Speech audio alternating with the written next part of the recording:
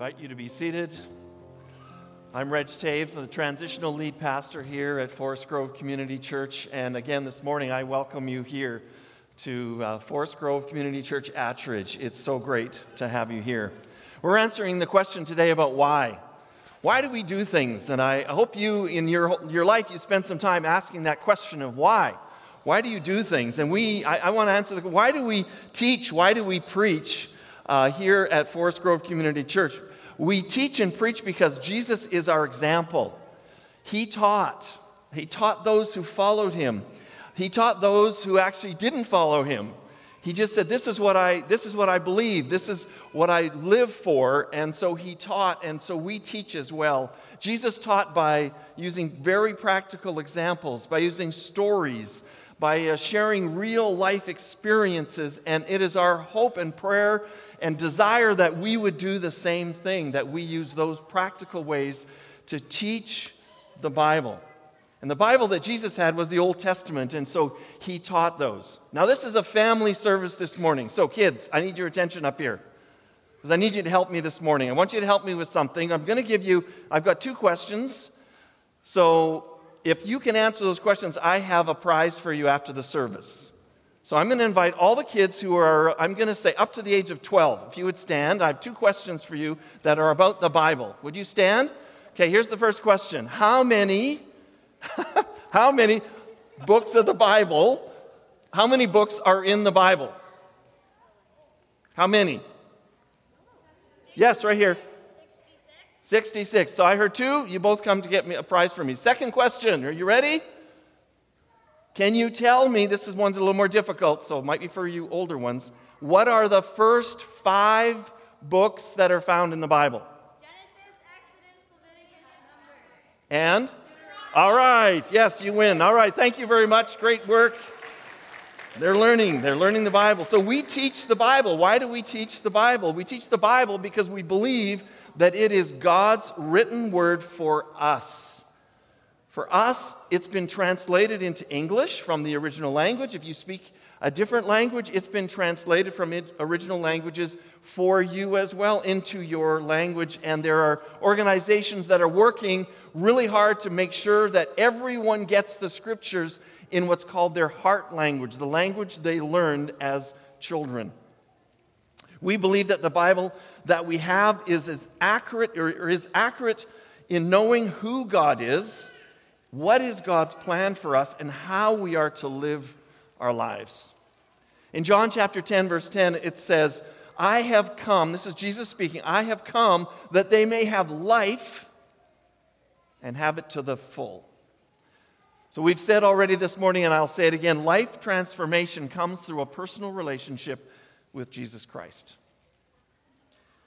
We live out this relationship with Jesus Christ in community. We don't believe that we live it out in isolation. It's not something that I do and then I stay alone.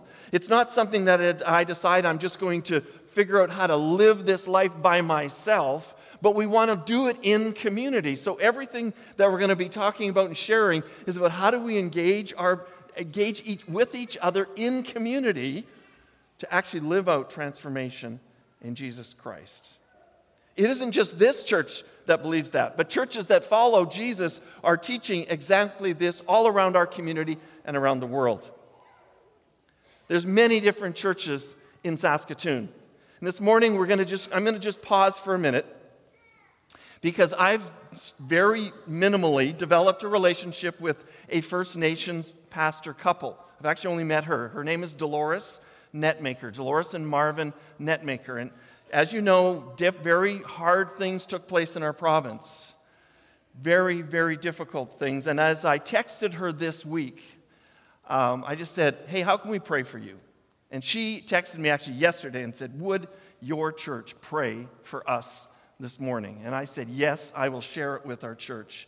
So they serve among the Indigenous peoples. They serve at many different places. They serve in Saskatoon, and they have specifically asked us to pray because they have been asked to do the wake for one of the men involved in the deaths and injuries.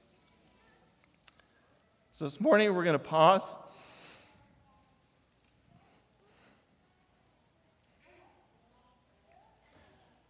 And I invite you to join with me as we pray.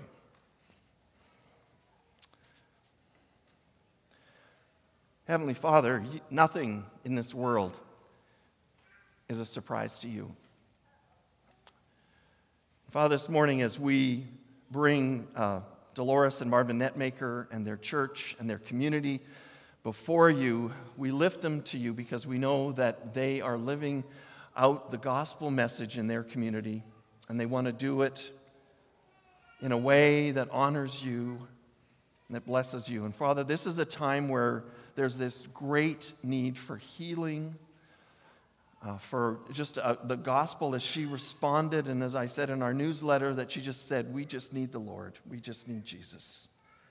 So, Father, we pray for the transformation of Jesus to take place.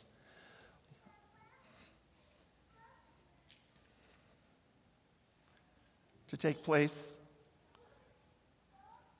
in our northern communities, in the city of Saskatoon, Lord, among all people, even people as we sit here this morning. We need your healing. We need your touch, Jesus, for we pray this in your name. Amen. I talked about many different churches across Saskatoon, and Forest Grove Community Church is a multi-site church where we have 3 locations. So Attridge, this is one location. We have the Gathering, which meets in the Broadway location, and then we have Northsite, which meets on the north end of the city. We study the Bible together, and starting next Sunday, we're starting a series of messages from the book of Acts that will help us to know more about what is the church and what is the purpose of the church. So what is the purpose of the church? So let's take a very brief look at one section of the Bible this morning. It's found in 2 Corinthians. You might think I'm going to send you to one of those really typical texts.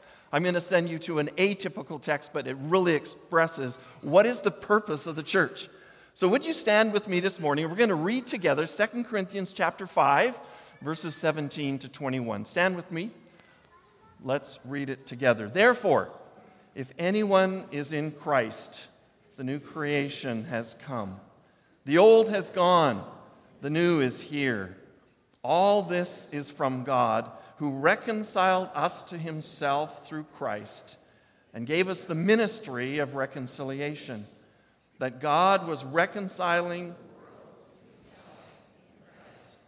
not counting people's sins against them.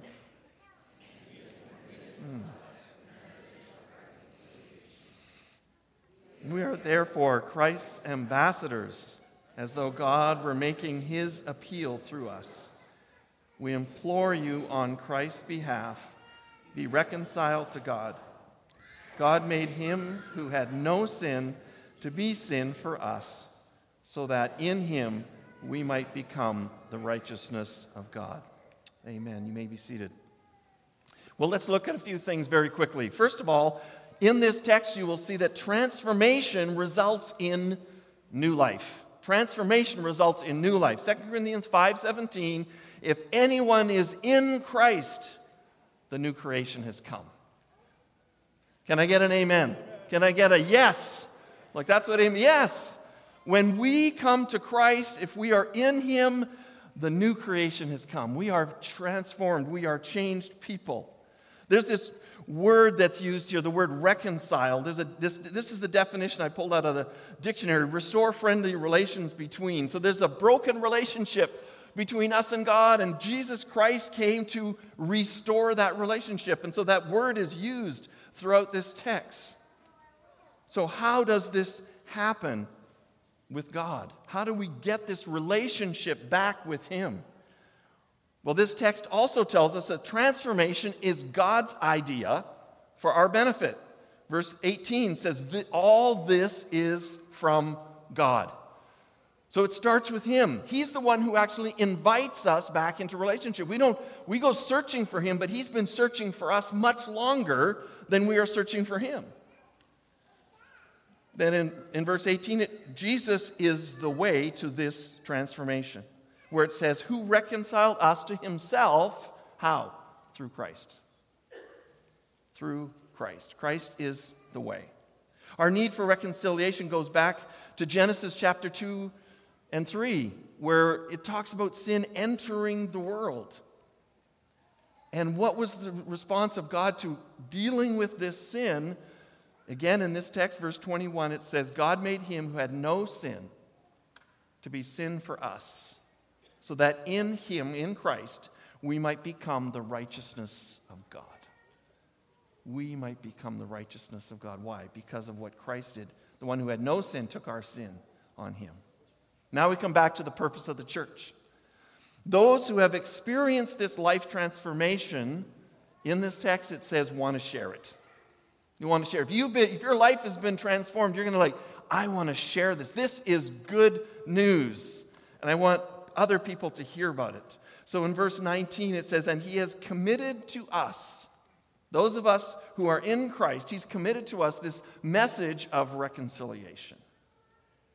And finally, this text says that we're ambassadors. That means one who represents. Ambassadors sharing the good news where transformation is found. That's our role as we are in Christ. Our role is to share this great news that we have that's transforming our lives. So now here's my invitation to us this morning. We invite people to come and explore what the Bible teaches and how it points us to a relationship with Jesus as God's plan for a full life. And we do it in community.